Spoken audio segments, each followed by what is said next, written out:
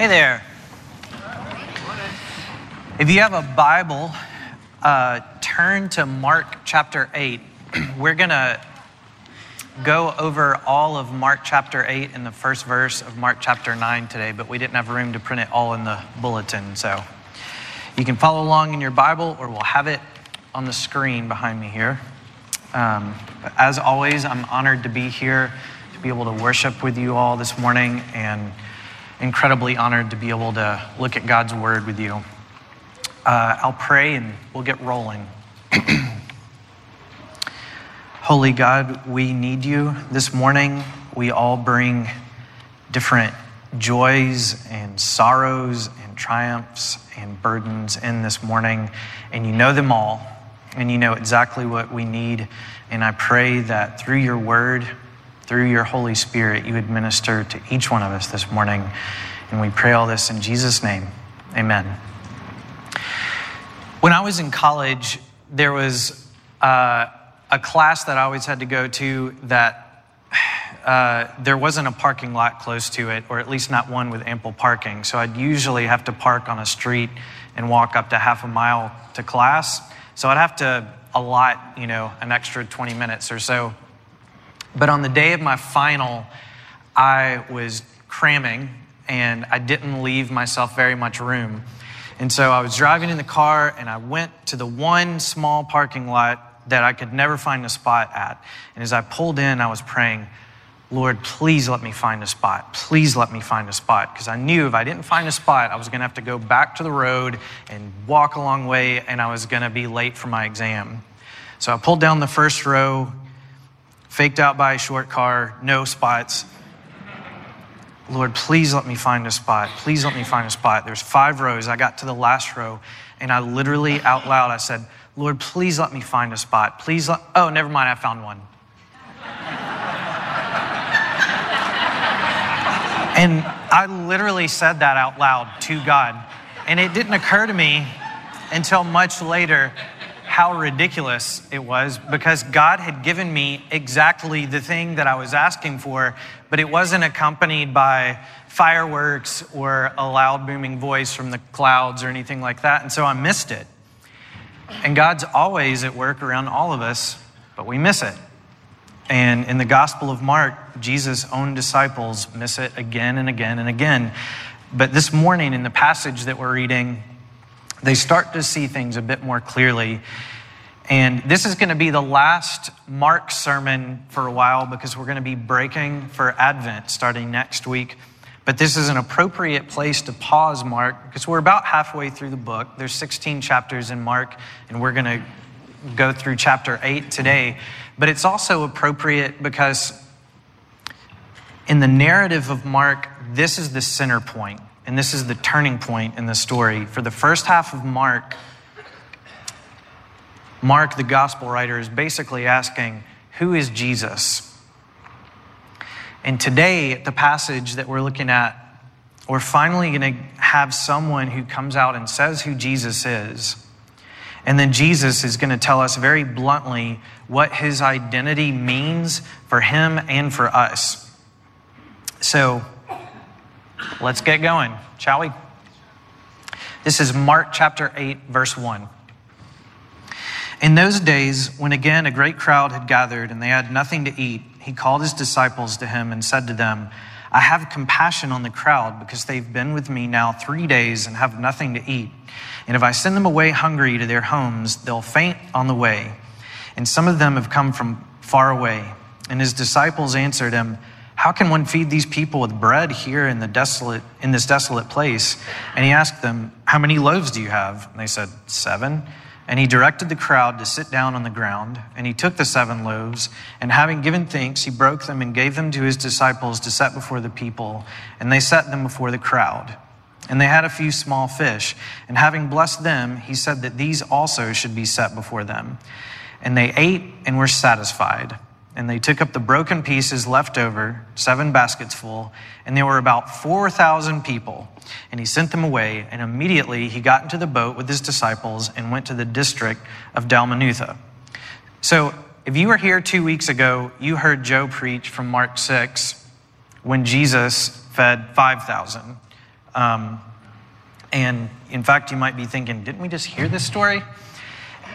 It's a short book, Mark is, and it's kind of odd that of all the things he didn't include, even things that are in the other Gospels, that he would choose to include this story, because Jesus uses more resources to feed fewer people, and there's less left over. So in some ways, it seems like a less impressive story, but Mark included this story for a purpose. There are several differences between this miracle feeding and the feeding of the 5,000, but the most significant is that when Jesus fed the 5,000, his audience consisted mostly of Jews.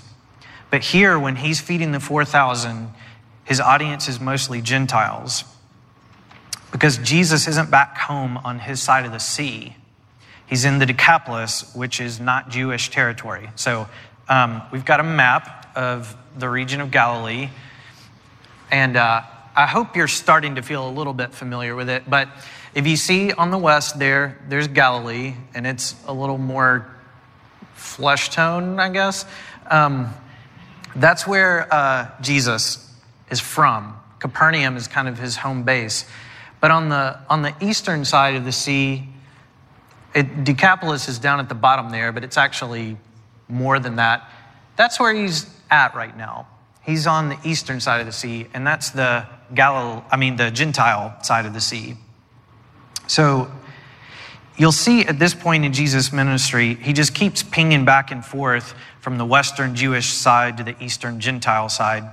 And I don't know if you remember, but back when Jesus first went to the Decapolis, it was his first time going to Gentile territory at all. And he had just calmed the sea with 2 words. And then when he got to the other side of the sea, to the Decapolis, Jesus cast a legion of demons out of one man.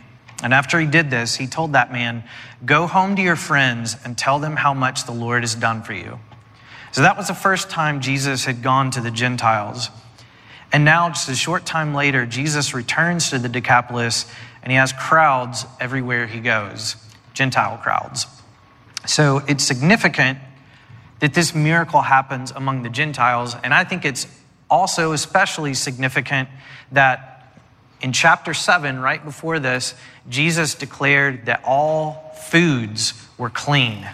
And now he's going to the Gentiles, who the Jews saw as unclean, and he's ministering to them. And here's what that has to do with us.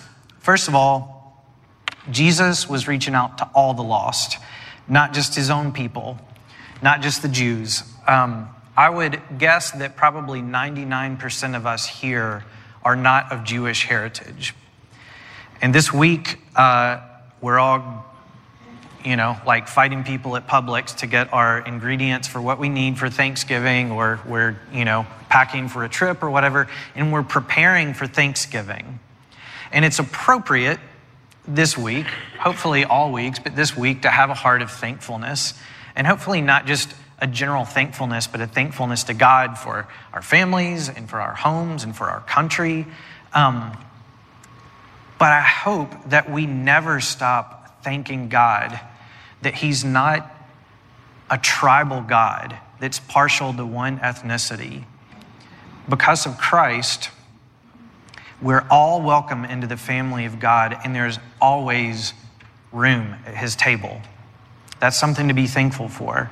And this should also sting a little bit as we think about the type of people that we're inclined to reach out to and invite to our table, because Jesus extends the gospel outside of his tribe and his neck of the woods, and he goes to people who are ethnically and culturally and spiritually very different from him. And if you remember the reception that the Gerasenes gave Jesus after he cast the demons out of this man and into a bunch of pigs, they didn't like him. They wanted him to leave, but he keeps returning to them. And in verse 2 of the passage we're looking at today, it even says he had compassion for them. So Jesus taught them. He taught them spiritual truths, but he also ministered to them through meeting their physical needs. He fed them. In verse 3, it says, "If I send them away hungry to their homes, they'll faint on the way." And I don't think that Jesus' purpose was to wow them with a miracle. He was genuinely concerned for their needs. And no one had to petition Jesus and point this out. No one asked. Jesus knew their needs. When Jesus was teaching his disciples how to pray, he said, "Your Father knows what you need before you ask him." Jesus knows your need, and he cares. And whatever your need is, if it's time, if it's rest, if it's a job, if it's a friend, he knows what you need, and he cares. But more than that, he has power to do something about it. In the feeding of the 5,000, a young boy contributed the little food that he had, and Jesus multiplied it to provide for everyone. And in the same way, here the disciples throw in the little that they have, and Jesus makes it work. And that's all that we ever do. We give the little bit of time or the little bit of gifting that we have, and God blows it up, and he does something special with it that we couldn't do on our own. And God's supply never runs short. You've probably seen in the bulletin, if you're one of the 5 people that read the bulletin, that the finance committee has been subtly telling us for a while that things are tight financially. And frankly, the giving isn't matching our budget. And none of us want to be the church that asks for money. And so we probably err on the other side and don't say much at all. But the truth is, there are things that we want to do as a church, things that are on our heart, ministries to pour into that we just can't do right now because of limited resources. And so I'm just asking you, consider giving. And I know many of you give faithfully, and we're so grateful for that. But I also know that some of you maybe feel like your gift wouldn't do much because you think there's some rich guy here who can write a check and make this all even out at the end of the year. But I want you to think, when the disciples came to Jesus and said, "We just have 7 loaves of bread," he wasn't like, "Guys, come on. I mean, I'm God, but give me something to work with here. We got 4,000 people. He's like, "What do you have?" They say 7 loaves. He's like, "Okay, tell them to sit down. Let's do this."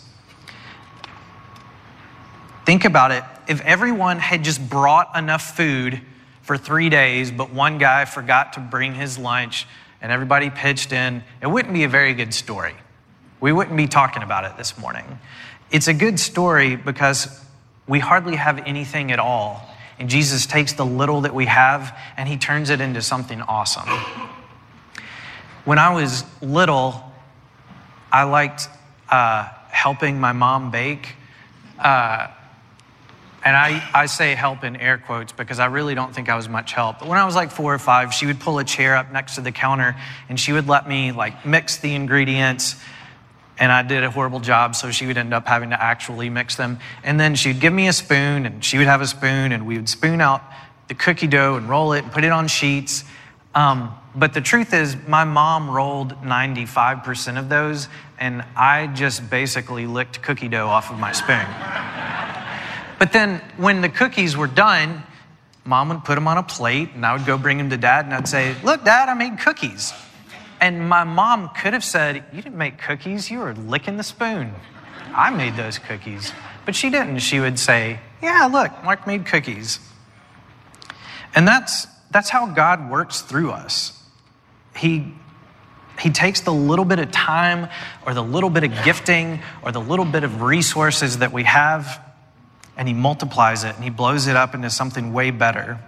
So through the little that the disciples had, God fed 4,000 people.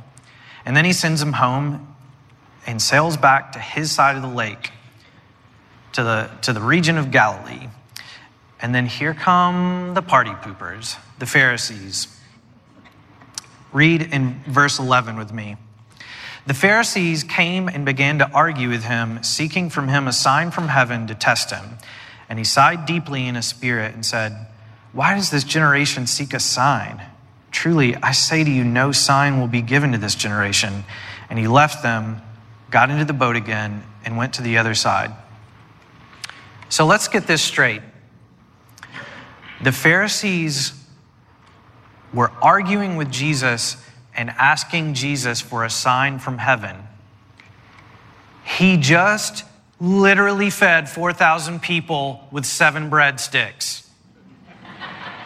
Jesus has healed a leper, given sight to the blind, cast a multitude of demons out of a man, and raised a young girl from the dead. What more do you want? Party poopers, what are you waiting for? But Jesus says no sign will be given to this generation, because the fact is, he'd been giving signs all along. They just weren't willing to see them. And I think this is the message to the Pharisees and to the skeptics and the haters. If you can't see God in the person and the work of Jesus Christ, then no evidence is going to convince you. If you can't see God in the love of Jesus Christ, then I don't know what will convince you. And I want you to notice, Jesus has sailed back to his side of the sea, to the Jewish side, and literally as soon as he gets there, the Pharisees show up and they're arguing with him. And then verse 13 says, and he left them, got into the boat again, and went to the other side. And I almost think Mark is including this to be funny, because it's like he gets off the boat and then here are the Pharisees, and he's like, I'm going back to the dirty Gentiles. So now, verses 14 through 21, they're sailing back to the Gentiles. And it says, now they had forgotten to bring bread. And this is talking about the disciples. And they had only 1 loaf with them in the boat. And he cautioned them, saying, watch out, beware of the leaven of the Pharisees and the leaven of Herod.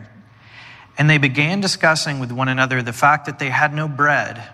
And Jesus, aware of this, said to them, why are you discussing the fact that you have no bread? Do you not yet perceive or understand? Are your hearts hardened? Having eyes, do you not see? And having ears, do you not hear?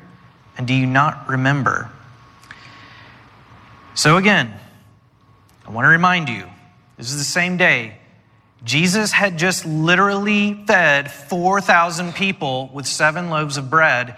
And here the disciples are with 1 loaf of bread for 12 of them, and they're afraid they're going to go hungry.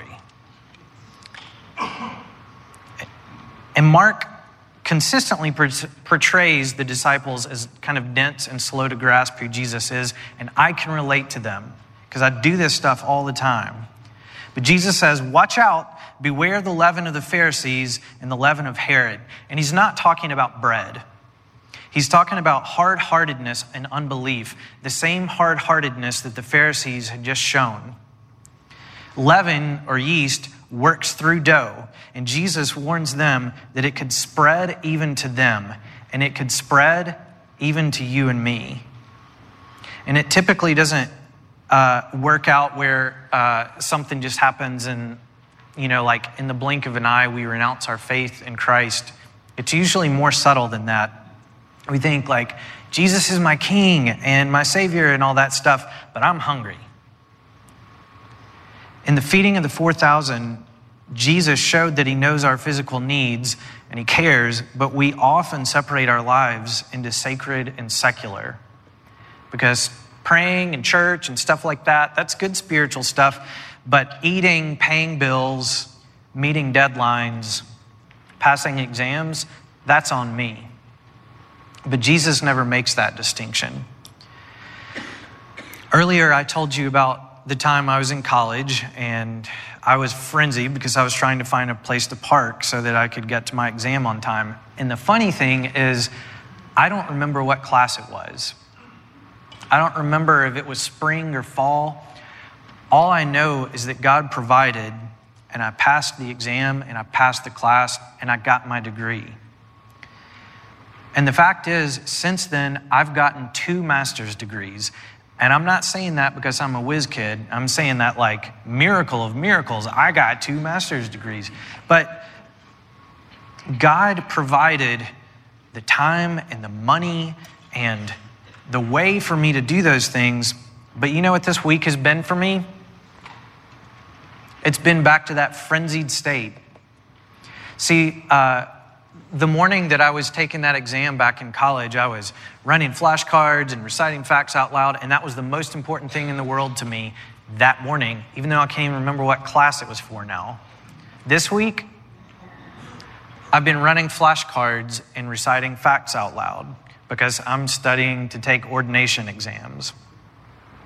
And I've needed this passage this week to show me my own silly heart because I'm so slow to see Jesus at work around me.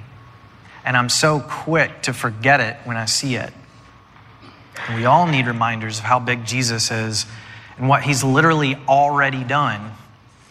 And we all need reminders, so Jesus reminds his disciples. He says, when I broke the 5 loaves for the 5,000, how many baskets full of broken pieces did you take up? 12. And the 7 for the 4,000, how many baskets full of broken pieces did you take up? 7. Do you not yet understand? See, now they do understand, but they just needed a reminder. We all do. Every one of us are sitting here because we haven't starved. We haven't died, We have a provider and a sustainer, and it doesn't always look the way that we want it to, but we're here. God's been faithful. He already knows what you need. He cares, and he's king. So now they're going to get to the other side, back to the Gentile territory, and we'll look at the map again just so you can visualize it. So they're going to a town now called Bethsaida. So you can see it's on the northeastern side of the Sea of Galilee there. So we'll continue reading in verse 22. It says, and they came to Bethsaida, and some people brought to him a blind man and begged him to touch him. And he took the blind man by the hand and led him out of the village. And when he had spit on his eyes and laid his hands on him, he asked him, do you see anything? And he looked up and said, I see people, but they look like trees walking. Then Jesus laid his hands on his eyes again, and he opened his eyes. His sight was restored, and he saw everything clearly. And he sent him to his home, saying, do not even enter the village. So, when this happens, Jesus may have been preaching. He may have been headed somewhere. We don't know. But I think it tells us something about the nature of Christ, the nature of God, because Jesus stops everything that he's doing to attend to this blind man. Because this isn't just some, boom, you're healed. He says that he took him by the hand and led him out of the village. And that could have been a 3-minute walk, but it could have been a 45-minute walk. We just don't know. But God's heart for the broken and for the disenfranchised shines in this passage. And he leads him out of the village, and we get these weird details. First, Jesus spat on his eyes. That's weird. One of your beloved elders, Mike Ebert, suggested, you know where this is going, Mike. He suggested, he's in a community group with us, and we were discussing this passage last week. And he said, do you have a sermon title yet? And I said, no. And he's like, I've got one. I was like, okay, let's have it, Mike. Holy spit, Batman. And I seriously considered doing that, but I'm not ordained yet, so I decided not to. But it's like, there must have been something holy about his spit, right? Because if I spit in somebody's eyes, it doesn't do anything. I think what Jesus was doing is he was taking something that in every culture would have been considered dirty and gross and unclean to bring healing. Because this was a Gentile man, which made him unclean, and he was blind, which many of the Jews would have attributed to some sin of his or sin of his parents. But he's using this dirty symbol, spit, to bring healing.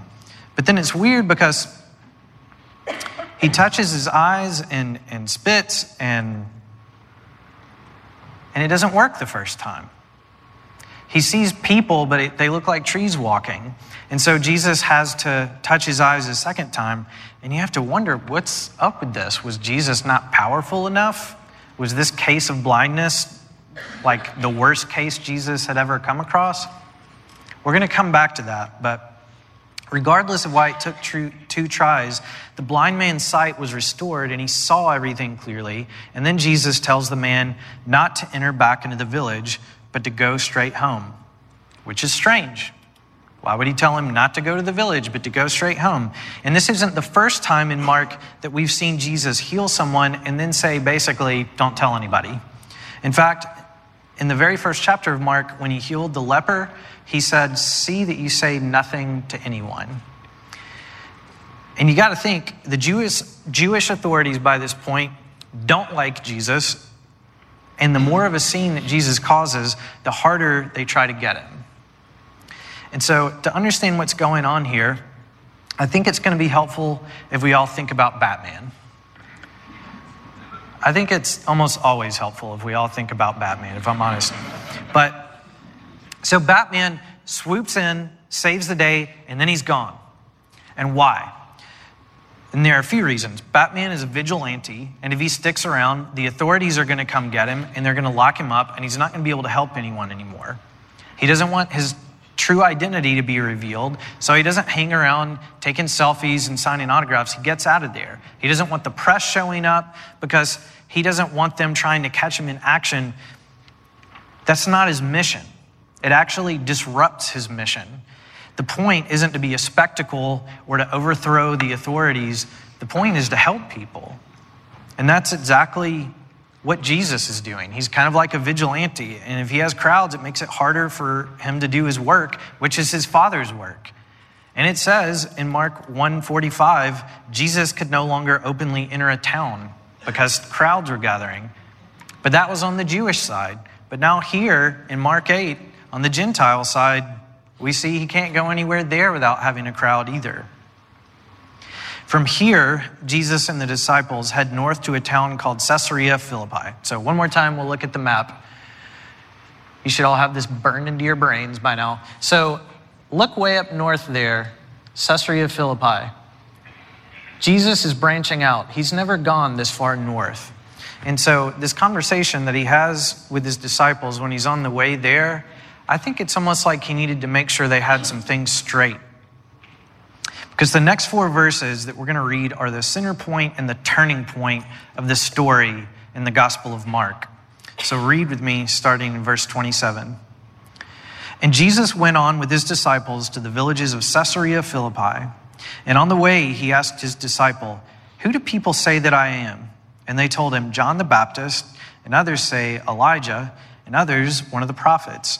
And he asked them, "But who do you say that I am?"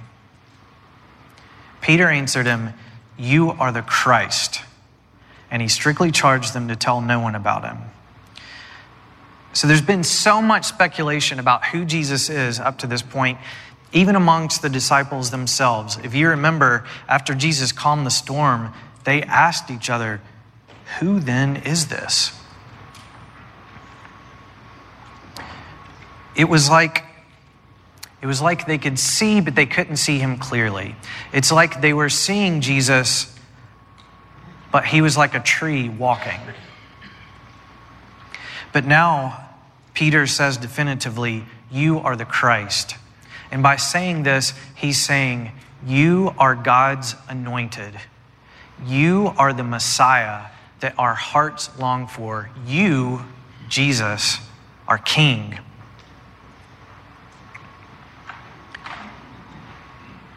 At the beginning of the chapter, the disciples are grumbling about not having enough bread, and they're missing who Jesus is. But now we have Peter's confession.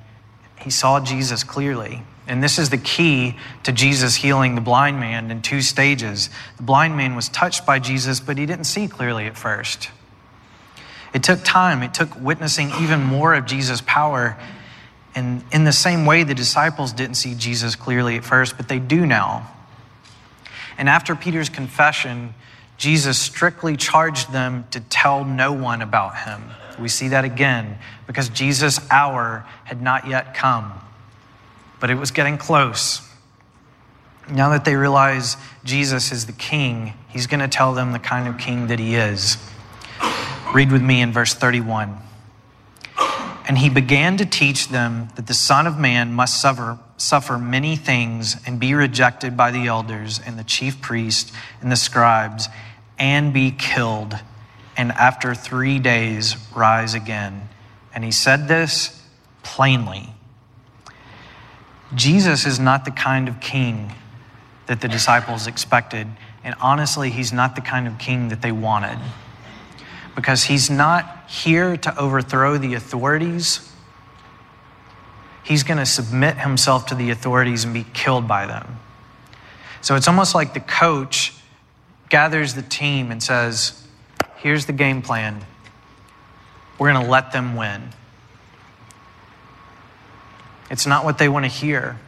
And so it says, Peter took him aside and began to rebuke him. But turning and seeing his disciples, he rebuked Peter and said, "Get behind me, Satan, for you are not setting your mind on the things of God, but on the things of man." So almost as soon as Peter sees clearly who Jesus is, he confuses the Messiah's agenda for his own. Because Jesus wasn't establishing a kingdom so that he could avenge the Jews or give honor and privilege to his friends. The king came to serve and to sacrifice and to give his life for many. And if we want to be a part of his kingdom, he calls us to do the same thing. So let's read the last part of our passage now, starting in verse 34, and we'll go up through the first verse of chapter 9. And calling the crowd to him with his disciples, he said to them, "If anyone would come after me, let him deny himself and take up his cross and follow me." This is a king telling his subjects this as they go into battle. If anyone would come after me, let him deny himself and take up his cross and follow me. For whoever would save his life will lose it, but whoever loses his life for my sake and the gospel's will save it. For what does it profit a man to gain the whole world and forfeit his soul? For what can a man give in return for his soul? For whoever is ashamed of me and of my words in this adulterous and sinful generation, of him will the Son of Man also be ashamed when he comes in the glory of his Father with the holy angels. And he said to them, "Truly I say to you, there's some standing here who will not taste death until they see the kingdom of God after it has come with power." This last verse is often used by skeptics, by critics of Christianity and Scripture to discredit Jesus, because it sounds like Jesus thought that the world was going to come to an end before some of his audience there had passed away, which of course didn't happen. But the skeptics who use this verse to attack the gospel are hard-hearted and blind, like the Pharisees who asked Jesus for a sign, because they missed the point. When the kingdom of God came in power, it didn't look like what anyone expected. It didn't look like an apocalypse. It didn't look like a victory march through the streets. When the kingdom of God came in power, it looked like a beaten and bloodied Galilean murdered on a cross. It looked like an empty tomb. That's how the kingdom of God came with power. And I ask you, do you have eyes to see it? If you do, then follow the king where he leads. Deny yourself, pick up your cross, and follow Jesus Christ. And what does it mean for you to do that? What does it mean, even this week, for you to deny yourself and pick up your cross and follow Jesus Christ? His kingdom hasn't fully come, but when it does, he's going to wipe every tear from our eyes, and there will be no more sin and death. If you don't know the King, I want you to know him. I really want you to know him, because he is a good king. He knows you. He knows what you need, and he cares. And he's an all-powerful king who can do something about it. But Jesus asked every one of us this morning a question that demands a response. It's the same question he asked his disciples. Who do you say that I am? And my prayer is that each one of us can say, Jesus, you are the Christ. You are King. Let's pray. Holy God, thank you for your word. Thank you for the beautiful way that your story unfolds in the Gospel of Mark. Thank you for how you revealed Jesus Christ to be your Son and the chosen Messiah. And just as Mark uses literary techniques to reveal Jesus' true identity, I pray, Holy Spirit, that you would reveal to us this morning. Some of us see, but we don't see clearly. And some of us have seen clearly, but we've already forgotten. Lord, help us to cast our worries on you this morning. Help me to cast my worries on you. And remember, who is King? Help us to remember that he knows us, he knows what we need, and he loves us and he's for us. We pray all these things in the holy name of Jesus Christ. Amen.